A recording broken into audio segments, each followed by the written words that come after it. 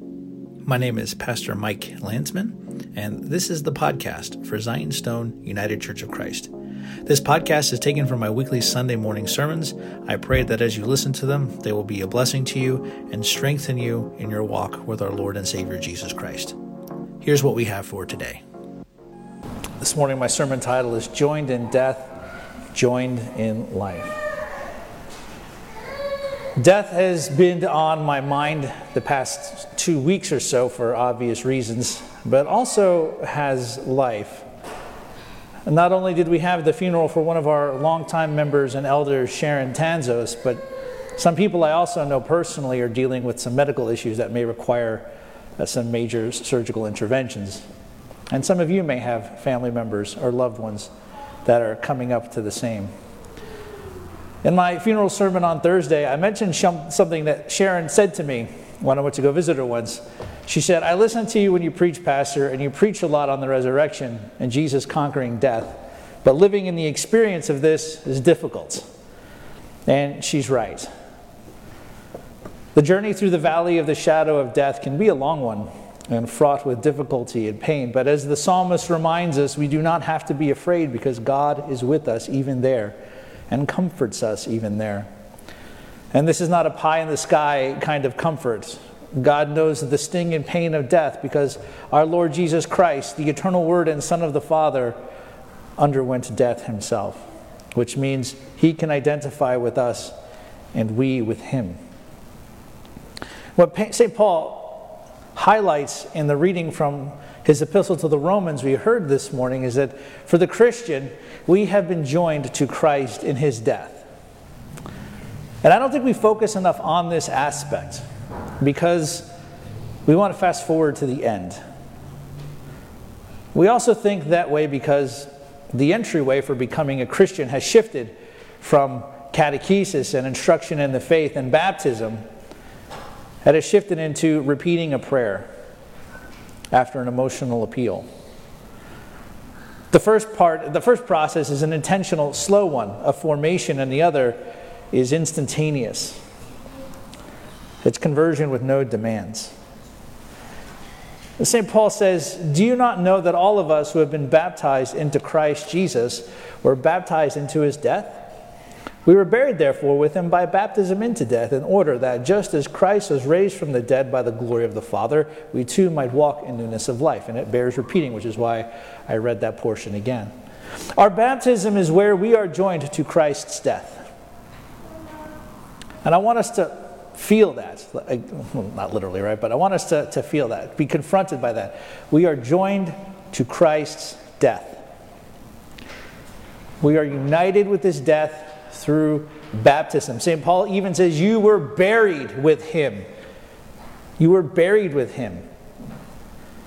The baptism is not merely a time when we dress cute babies up for pictures with friends and families and then pour water on their heads out of some sense that we need some type of ritual to recognize their birth. No. Baptism is that baby's incorporation into Christ and Christ's church. It is that baby dying and being buried with Christ. It is not merely just an outward symbolic representation of an inward reality. It's our very real being joined with Christ. And the same is true for the babies that get baptized here, and it's the same for the grown-ups, teenagers who are also baptized. We are being buried. We are dying with Christ, and we are being buried with Christ. Why?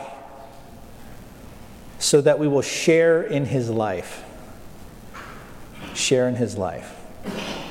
St. Paul says we will walk in newness of life. And newness of life is the resurrection itself, but it's not just that. It's the power of the resurrection living out through us.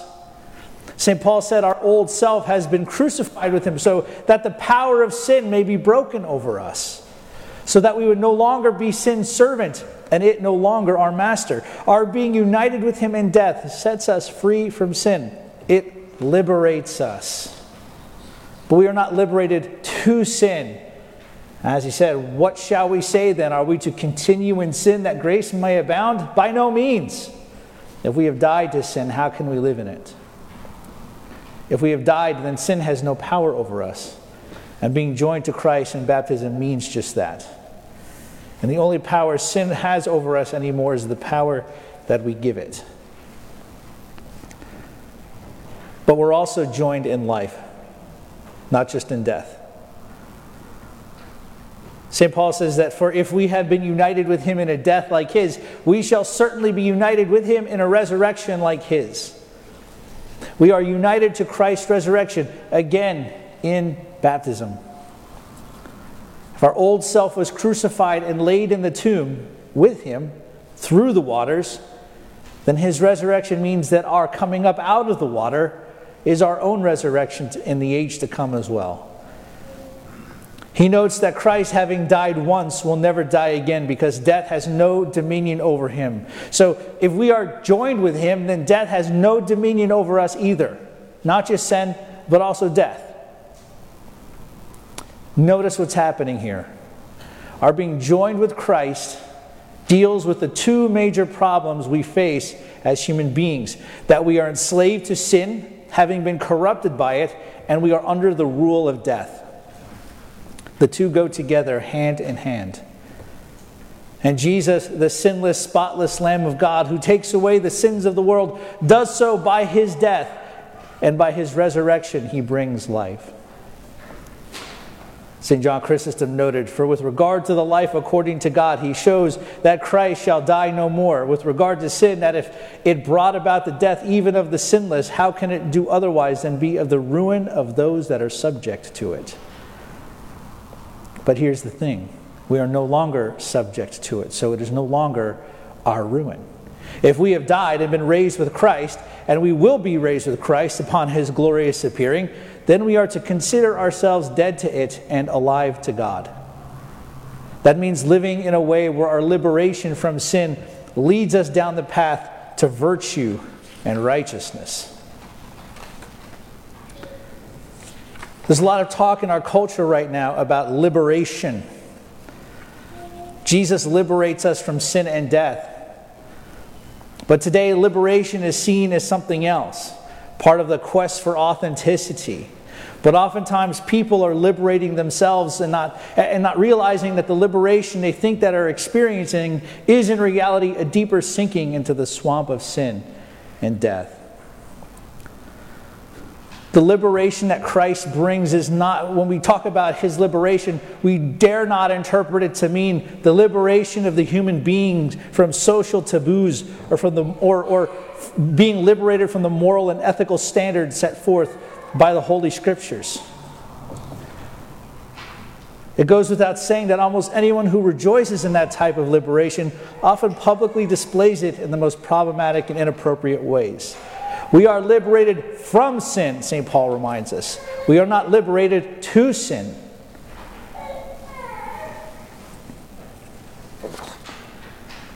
And this is part, brothers and sisters, of the life of discipleship. The life of discipleship. Jesus talks about it in the gospel reading this morning with some words that sound very harsh. But think about it. The people who he's talking to, right?